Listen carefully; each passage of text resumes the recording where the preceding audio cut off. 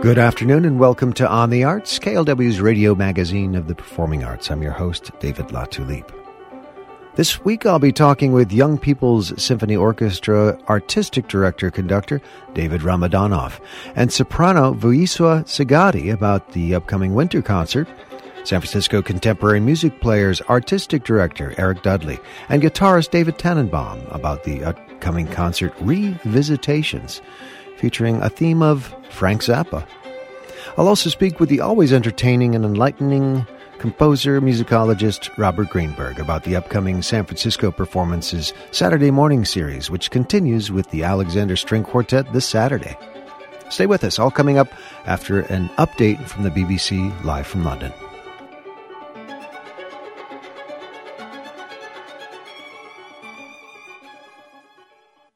BBC News with Sue Montgomery.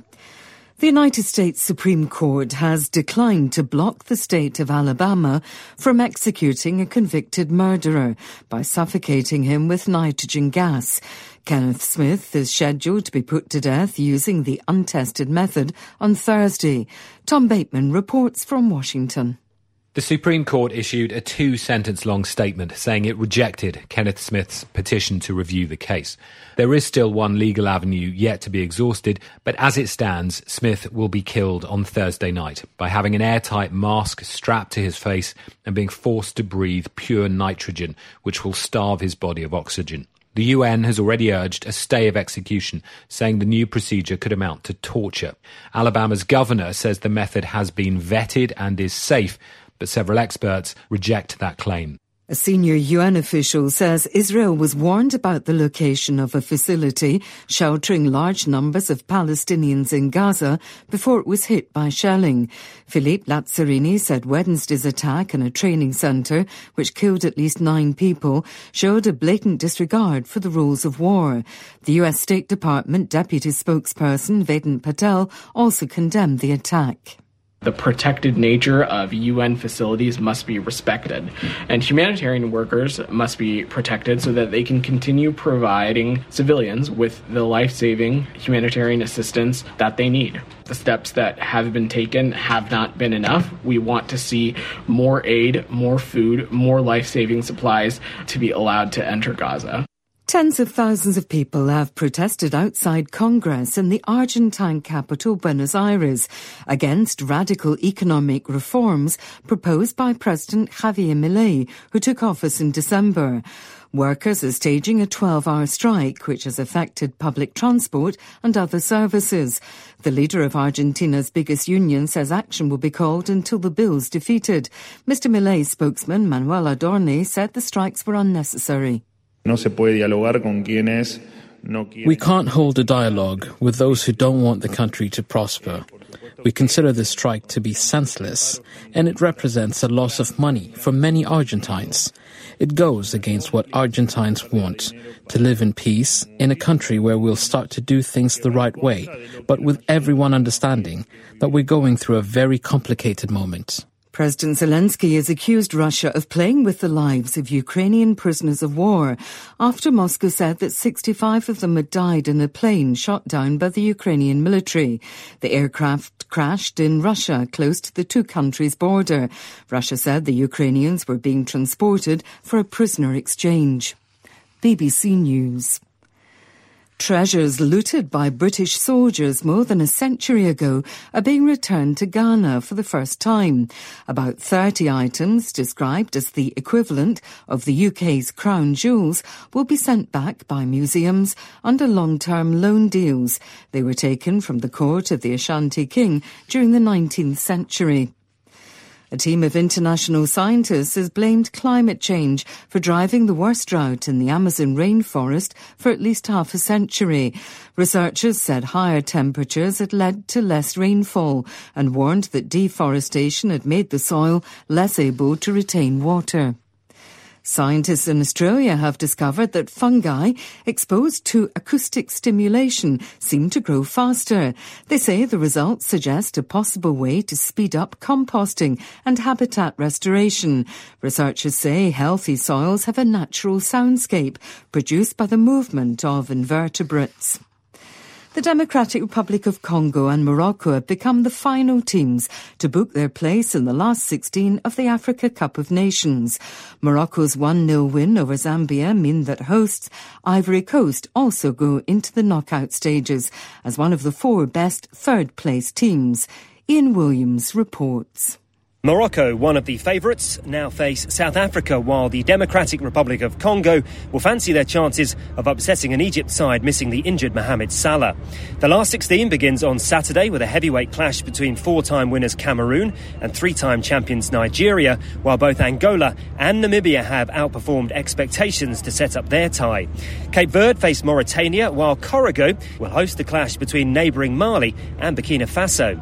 Equatorial Guinea take on Guinea, but perhaps the most mouth-watering fixture sees defending champions Senegal up against hosts Ivory Coast. BBC News.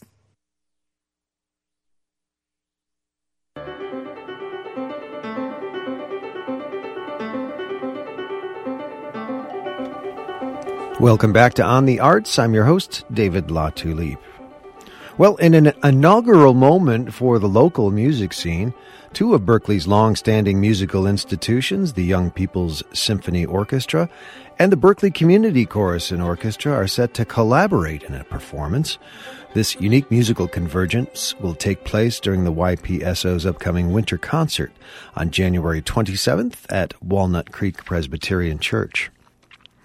Under the baton of Maestro David Ramadanov, the YPSO proudly continues its 87th season.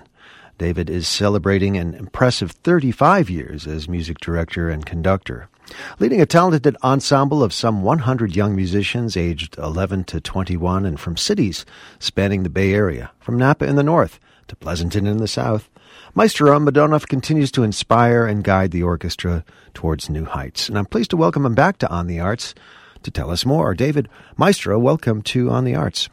Thank you, David. It's always a pleasure to be with you. Thank you for carving out some time. Now, before we welcome your guest soloist, Vuiswa Sigadi, let's talk a little bit about the extraordinary history, once again, of the Young People's Symphony Orchestra, founded in 1936. Yes. It was founded by a woman who wanted to have the opportunity to conduct and had to work very, very hard to find it. And a friend of hers, found that there was something called a youth orchestra in Portland, Oregon, and took her to see it. And that was the inspiration for the founding of YPSO. The Portland Youth Philharmonic was connected with the Portland Symphony, but YPSO never had an association with another major orchestra. So it is, for that reason, the oldest independent youth orchestra in the country. Well, congratulations for leading it so wonderfully over these many years now. Now, in the introduction, I mentioned that in spite of this 87-year history of the YPSO, this will be a first-ever collaboration with the BCCO. Artistic Director Ming Luke has been another frequent flyer here on the Arts to keep us abreast of his and their activities. Tell us how this collaboration came together, and then in choosing the Poulenc Gloria as the featured work. Well, it happens actually that we're going to be going to Japan this summer, and the discussion of a possible choral collaboration came up. One of our board members... I'm sorry, let's back up a moment. To Japan. Are any chaperones needed for that Japan? I think we're well equipped. Damn. But thank you for offering. But one of our board members, Satoko Stroud, is a member of the BCCO. And so she approached me, and Ming and I also happen to have known each other for a number of years. So it was a very happy collaboration. And we had one of our chamber groups perform for a special event of theirs.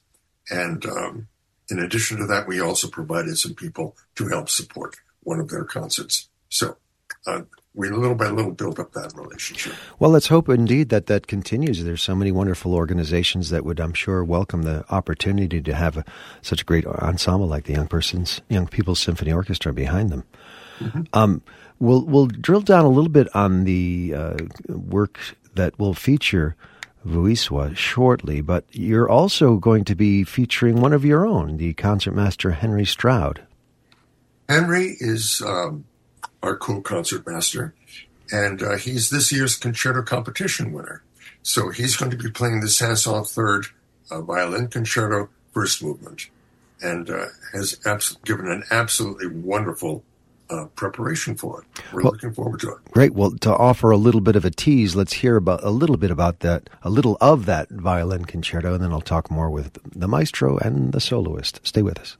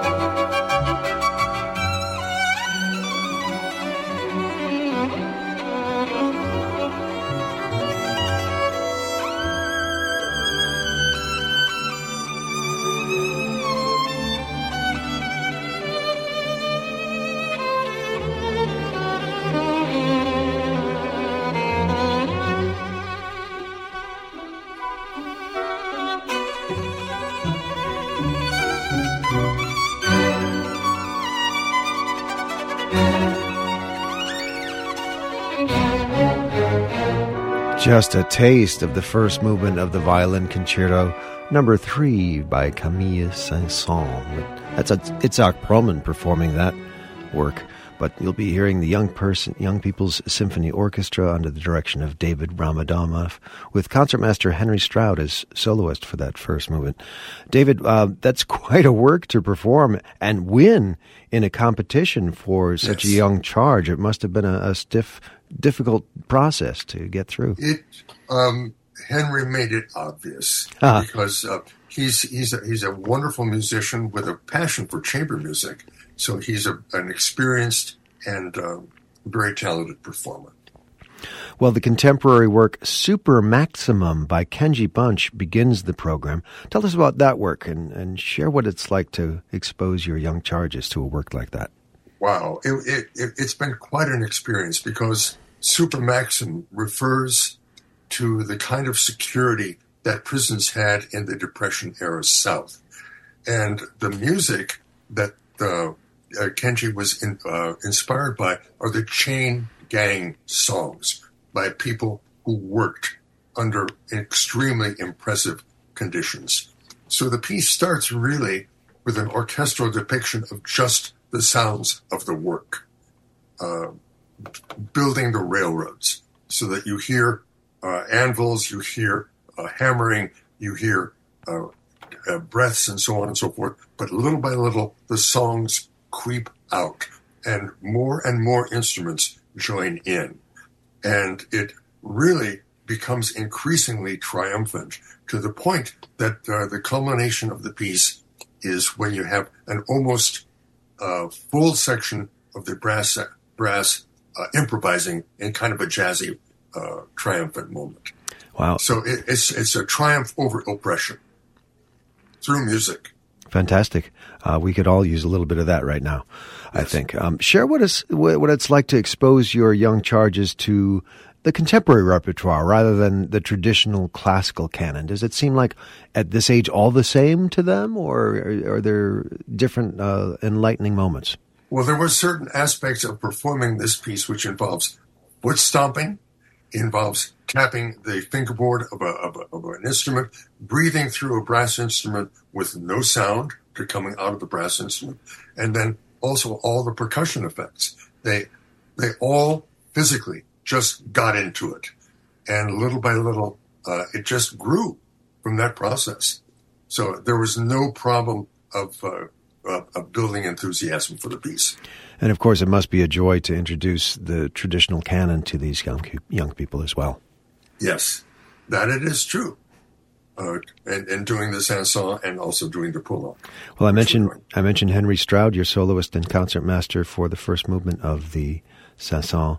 Let's talk about the other soloist involved in the big work on the program. Great time to introduce your young soprano soloist, Vuiswa Sagadi, who, like I'm sure more than a few of your chargers in the YPSO hope to be, or perhaps she is a current San Francisco Conservatory of Music student. Vuiswa, welcome to On the Arts. Hi, thank you for having me. Of course. Well, first tell us a little bit about your studies at the San Francisco Conservatory of Music. What year are you there? Yeah, so it's my senior year at the conservatory of my undergrad. I'm a soprano, obviously. I study with Cesar Ulloa, he's phenomenal. We just have a really good chemistry. And yeah, I mean, so far I've enjoyed being a part of his studio and just being at the school in general. Where do you hail from?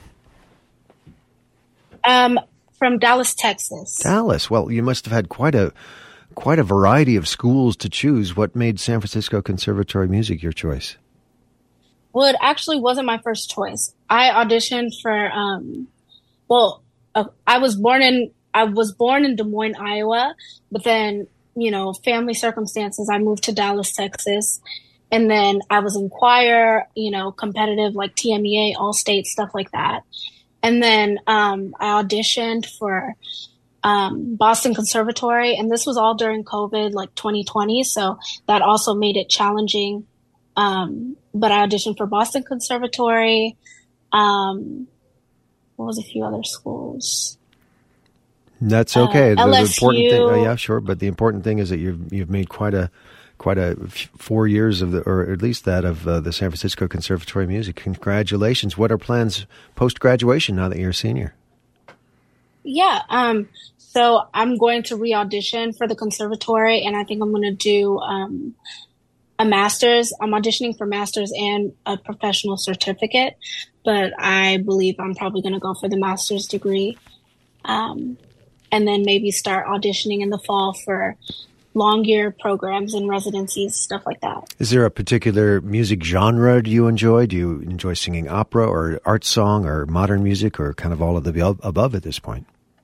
Yeah, I love opera, but I also enjoy singing like jazz and R&B as well. So, I grew up in the church. That's my foundation. I've always sung like gospel, more R&B, stuff like that. But I developed my love for classical music more during high school. And this performing and singing for the Poulenc, what was your familiarity with the work before you was this a competitive process to become soloist? Were you asked? How did that work?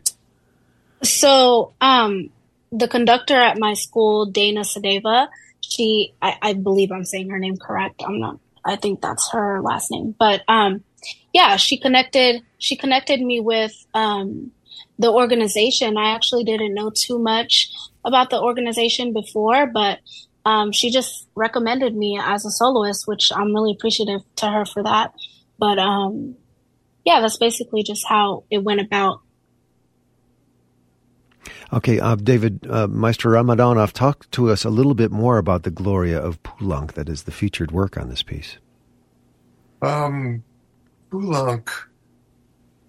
went through a resurgence of a deliberate belief in his Catholic faith when a close friend of his died in an automobile accident.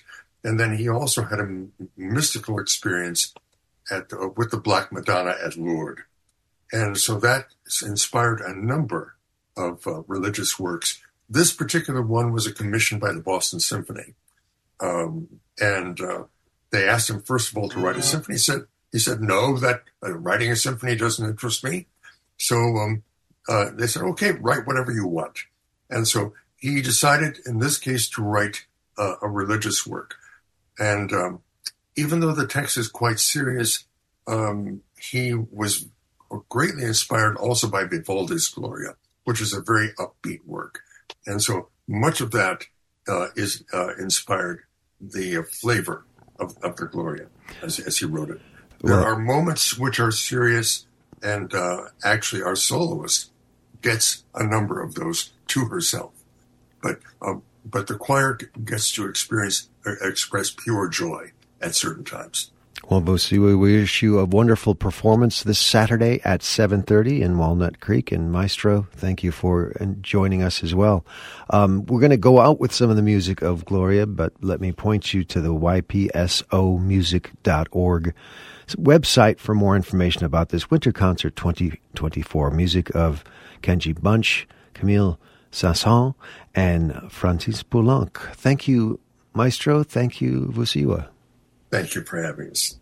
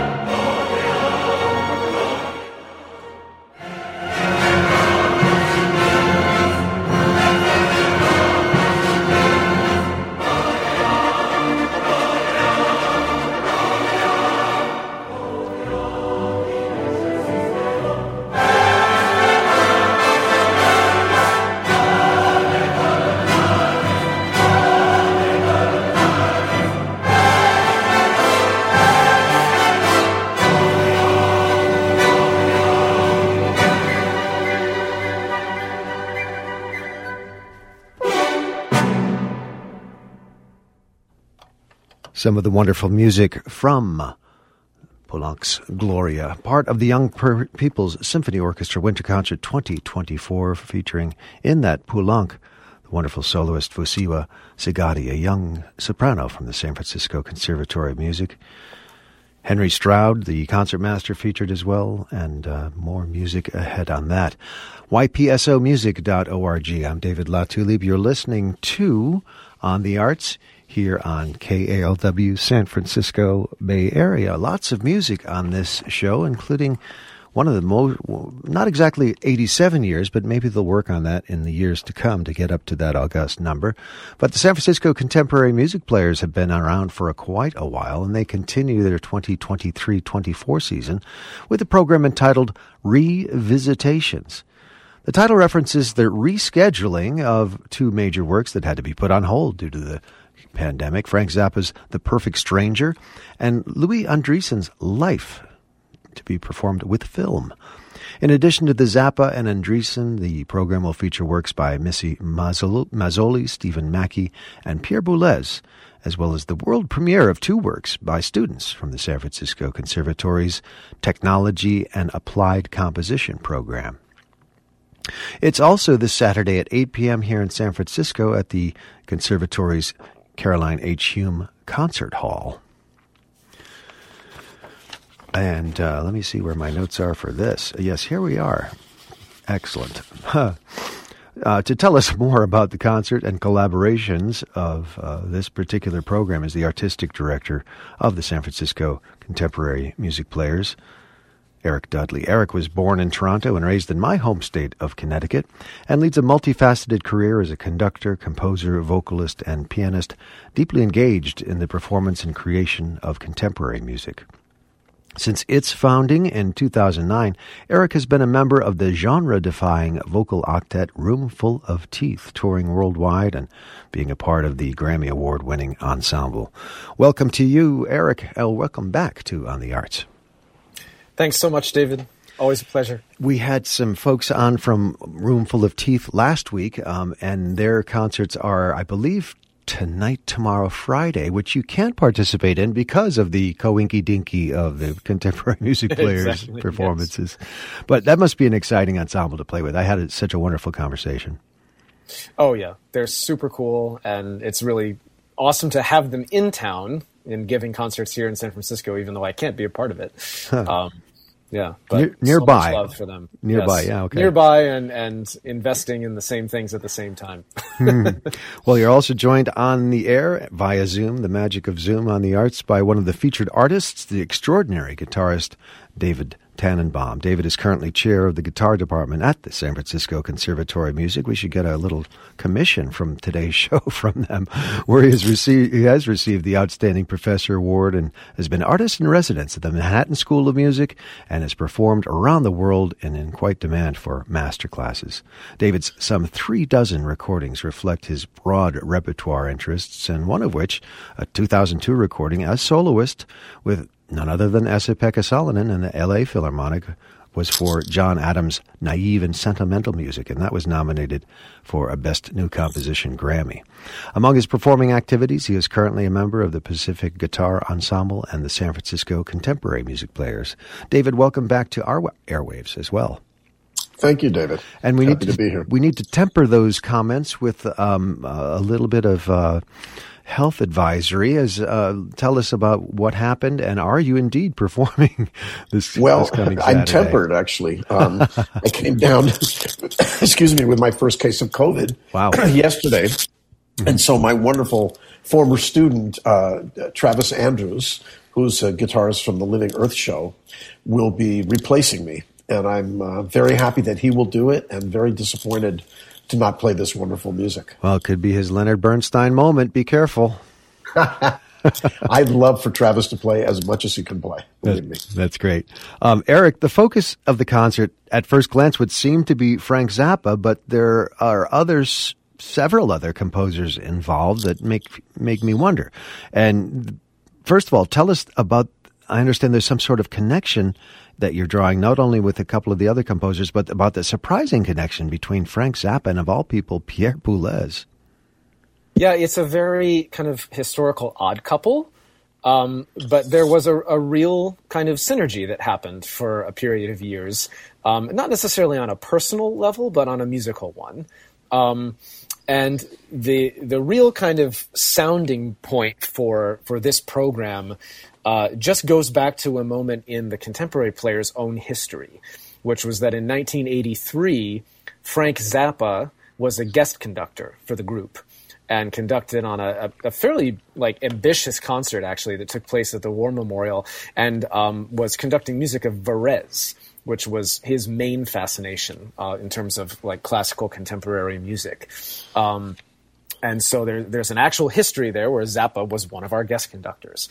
And right around that same time period, this was when he was kind of trying to get more of his orchestral and concert music sort of on stage, find a way to gain access to, specifically to conductors. And he had written a film score that I believe the London Symphony recorded in a prior year, and essentially started sending his material to Pierre Boulez, just because he knew that Boulez was at the top of his game and, essentially one of the A-list conductors of the time. And Boulez had just essentially stopped with his tenure with the New York Phil, and had started his ensemble Intercontemporain, in Paris. And so Zappa sent him a letter saying, hey, I'd love to write something for you and for orchestra. And Boulez responded by saying, well, I don't necessarily have an orchestra to speak of, but I do have this very large chamber ensemble of around 28 players. So if you want to write something for that, then we'll perform it right away. And that's the genesis of The Perfect Stranger. Fantastic. And tell us more about that piece then. So the piece itself is very sonically fascinating. It's an oddity. You certainly hear a lot of Varese in it. So it's clear where Zappa's influences are coming from. But it also has a really strange little bit of programmatic concept to it, which I had to really dig to find. But Zappa was quoted in an interview as describing what the sort of the image for the piece is. And as the title kind of infers, it's essentially about a visit of a perfect stranger, as it's a vacuum cleaner salesman who shows up on the doorstep of a lonely housewife, and they end up hitting it off. And that's kind of the program for the piece. And that's why the piece itself starts with what is very obviously just the sound of a doorbell chime. And then everything kind of proceeds from there. So the piece has a really funny kind of backstory, but musically it's not necessarily suggestive of that immediately. What we actually hear more on the surface level of the music is what I read as being a really kind of intentional high modernist composition on Zappa's part. And he knew the ensemble that he was writing for. He knew that he could challenge them in really, amazing and creative ways. And apparently the first rehearsal was kind of a disaster because he wrote some extremely ambitious rhythms that were very, very difficult for that group at that time to actually line up. I'm happy to report that after our first rehearsal on it this morning, we're in a whole different place. And the piece is already sounding, quite wonderful with our group. So it's nice to approach it with musicians of this level at this time. Very nice. Speaking of your background in Connecticut, I wish I could fly out my nephew, Nick, who not only is a big 49ers fan, but also an extraordinary Frank Zappa fan. Now, I remember early on when I heard Frank's music, wow, this is so anti-establishment. It's just defying any kind of expectations. And then I was thinking, what is he on?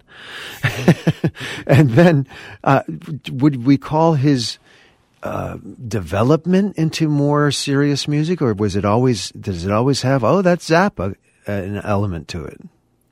Yeah, I mean, David could also speak to this, just from his personal experience with Frank's music. But I think there's a real dichotomy there, and there's an aspect to Zappa as a figure that was always kind of intentionally iconoclastic, and that comes forth in his writing, especially about classical music. But in this piece, I see a strange dichotomy where it's kind of like this is also his underhanded way of kind of saying, look, I can do this too.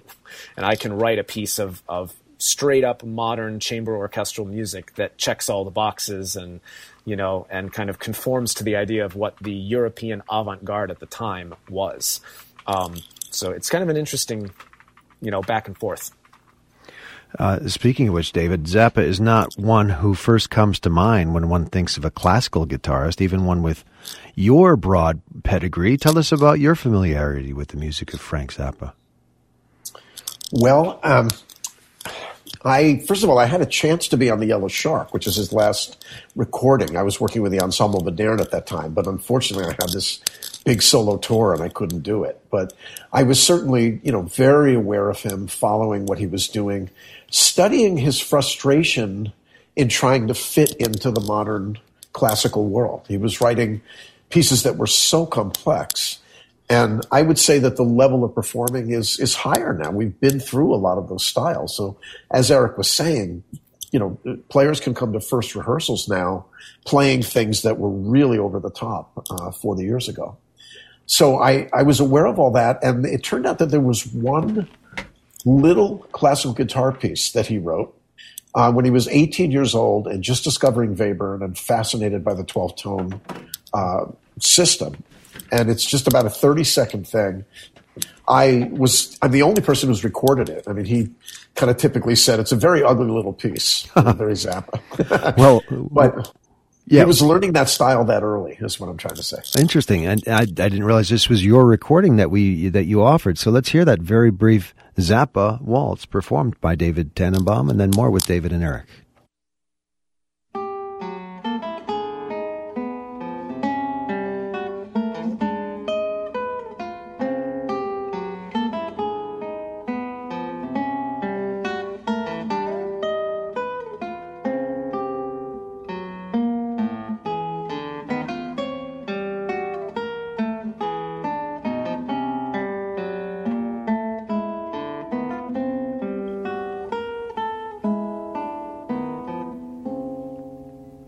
Indeed, a very brief waltz from the pen of Frank Zappa and performed by my guest, David Tannenbaum, who was originally scheduled to be performing with the San Francisco Contemporary Music's presentation of Revisitations this Saturday at 8 at the San Francisco Conservatory of Music. Well, he didn't like it, but I bet you Boulez loved it. Boulez was fascinated by Zappa. He really was, yeah. There's more on the program I mentioned. Louis Andriesen's 2009 work, Life, another work that was due for performance pre-pandemic. Eric, tell us about that work. Sure. So that work is actually quite understated, I think, when we sort of have our concept of what Andriesen's music is. It's a very intimate work. It is for a kind of modified Pierrot sextet. It's specifically for the Bang on a Can ensemble instrumentation. And this was a Bang on a Can commission from Louis. And it's also a piece that is accompanied by a film that was created by Marika von Warmerdam. And essentially, Louis described it as a kind of sort of modern day pictures at an exhibition, but in a very kind of understated way. So the visuals that we see are essentially, the first movement is just called Wind, and it's kind of an urban industrial scene with a bunch of things just blowing around in the air, kind of creating a visual dance on the screen. We see in the next movement an image of just an elderly couple seated by a lake, obviously having what appears to be just a very loving and intimate conversation, but we don't hear any of it. It's just left to the music to kind of describe the atmosphere. And then he continues to mix those images together in different ways throughout the rest of the film and the other two movements of the work. But all in all, it's only about a 15-minute piece. And the ensemble is used in just very coloristic and evocative ways. I would say that if there's a connection between that and the Zappa, the Boulez, Steve Mackey, Missy Mazzoli, these are all composers that were influenced in some way by rock, whether it's through instrumentation, as in the case of the Andriesen and the Bang on a Can, actual ensemble, or whether it's just through sound and the energy of rock music or prog rock or something like that. And that's very apparent in Steve Mackey's output and in Missy Mazzoli. So there's a lot of kind of shared influence in that just orbit of, composers who are straddling the boundaries, right? Between, is it classical modern music? Is it rock music? Is it elements of both? So we'll hear some connections in spite of the apparently disparities, or not disparities, but differences of compositional styles. Missy Mazzoli's Tooth and Nail for solo viola and electronics. Yeah, which essentially the electronics are just playbacks of prior recorded viola.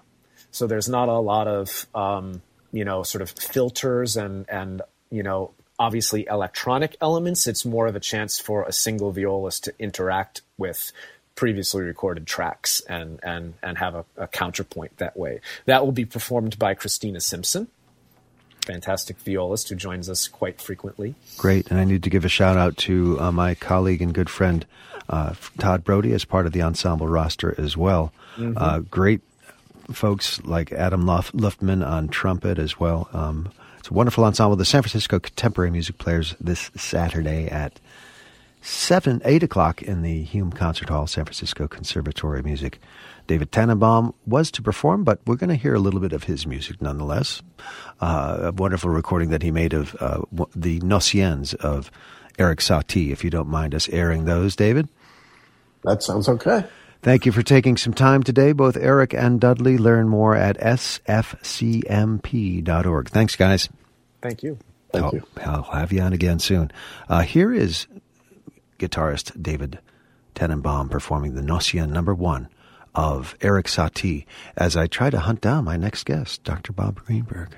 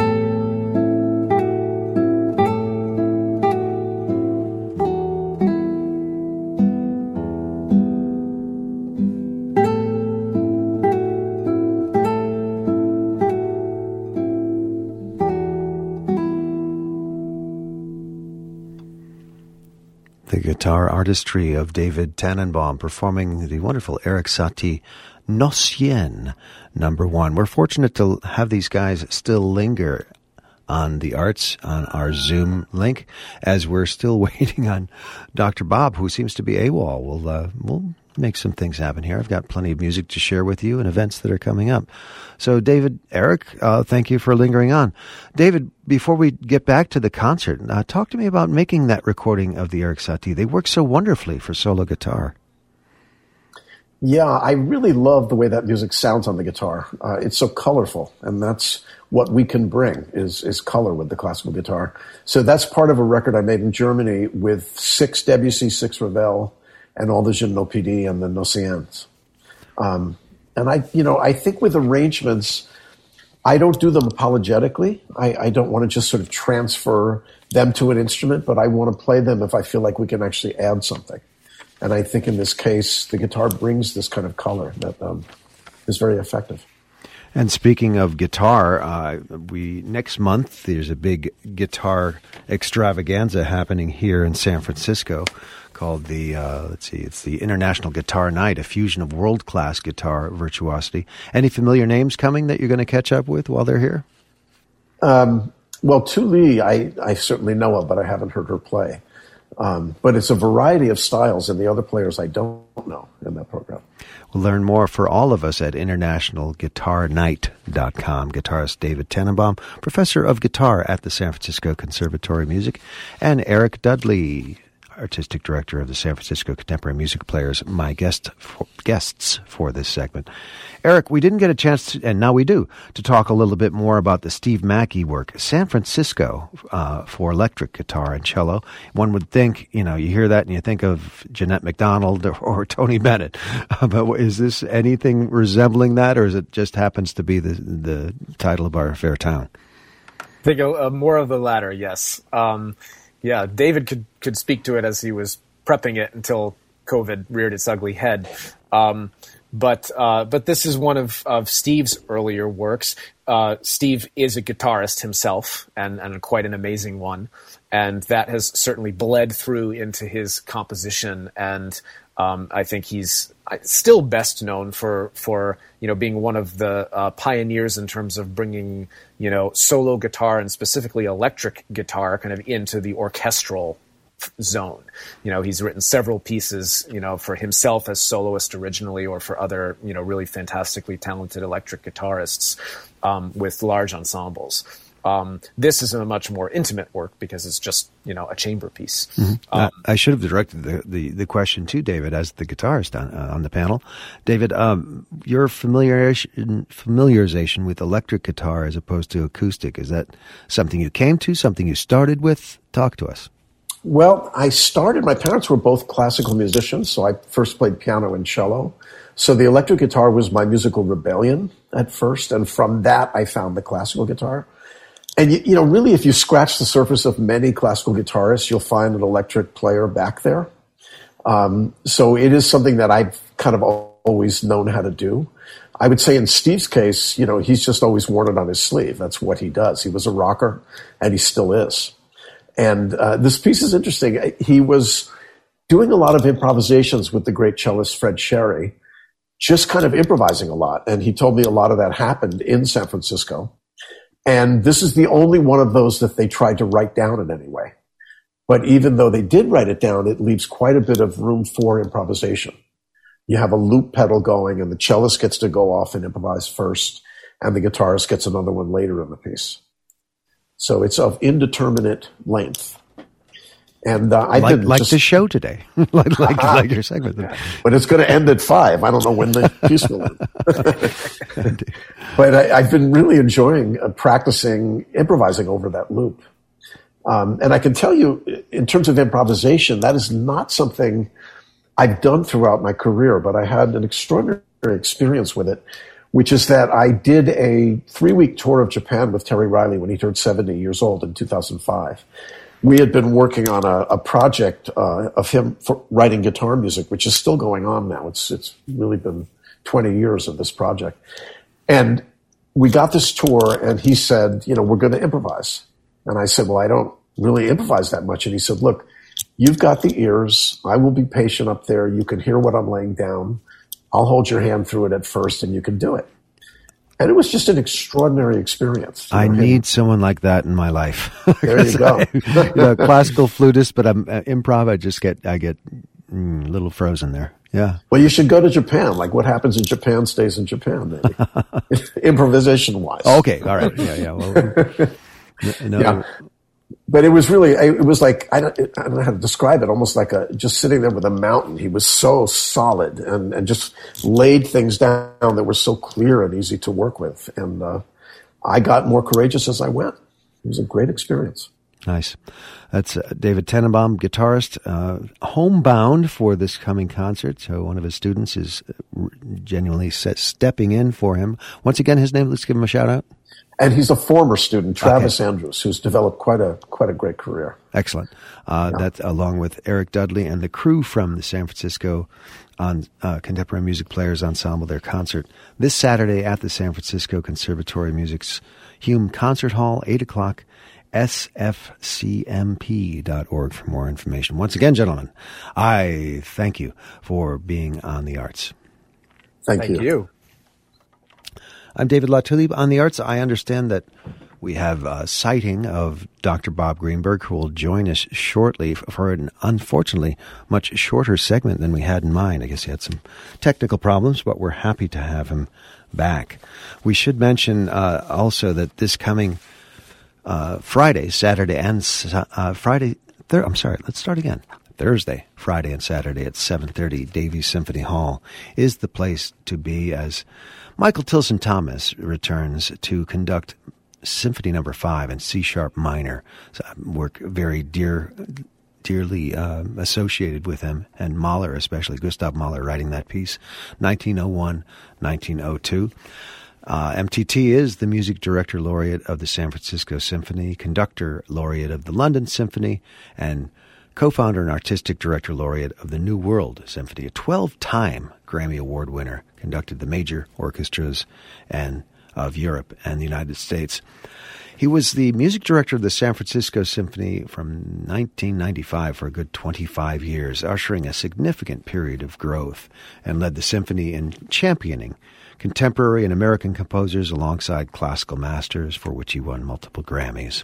And he's been returning each year to conduct the orchestra as music director laureate.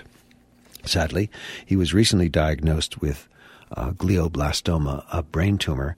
He's been rallying through it, and these performances will be quite poignant. If you can make it, please do. MTT is an officier de l'Ordre des Arts et des Lettres de France, a member of the American Academies of Arts and Sciences and Arts and Letters. Former President Barack Obama presented MTT with the National Medal of Arts in 2009, and he was also a recipient of the 2019 Kennedy Center honors. He was recently honored on the lighter side with his own commemorative street, MTT Way, outside of Davies Symphony Hall, where he has conducted countless memorable concerts over the years. I certainly look forward to these performances of Mahler 5 with MTT at the helm of really his San Francisco Symphony. Let's hear a little bit of that first movement as we anticipate a conversation about the Alexander String Quartet shortly.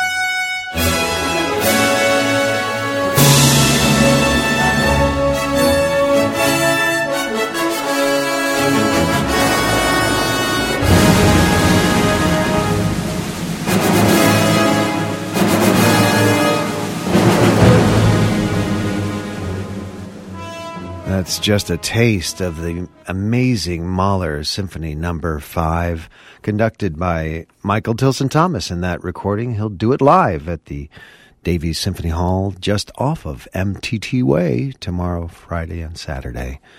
sfsymphony.org for more information. We wish him well and looking forward to those performances. Well, we did have a Dr. Bob sighting. He's with us now by Zoom for an ever so brief chat about his latest collaboration with the Alexander String Quartet. No elaborate introduction, Bob, because we've got to get to it. Tell us, you've been doing these wonderful composers with the Alexander String Quartet. Now it looks like destination concerts.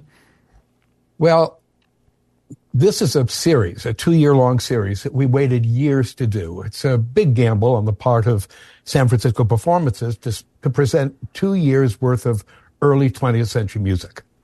It's remarkable stuff, but it can be extraordinarily challenging. And for most folks on a Saturday morning, which is when we hold our concerts at Herbst, for most folks, Saturday should be about relaxation, having a nice breakfast, drinking some coffee, coming in, hearing some pretty tunes, leaving, going out to lunch, doing whatever you want to do in the city.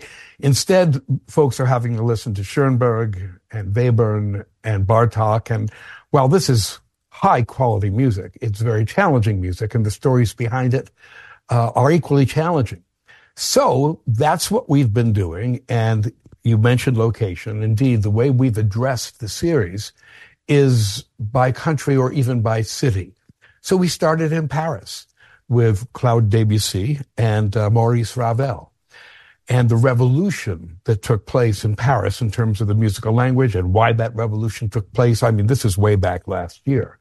Coming up on Saturday, we will be in Czechoslovakia, and indeed Czechoslovakia, not the Czech Republic, for music by Leos Janáček and Pavel Haas, a composer that I'm not familiar with.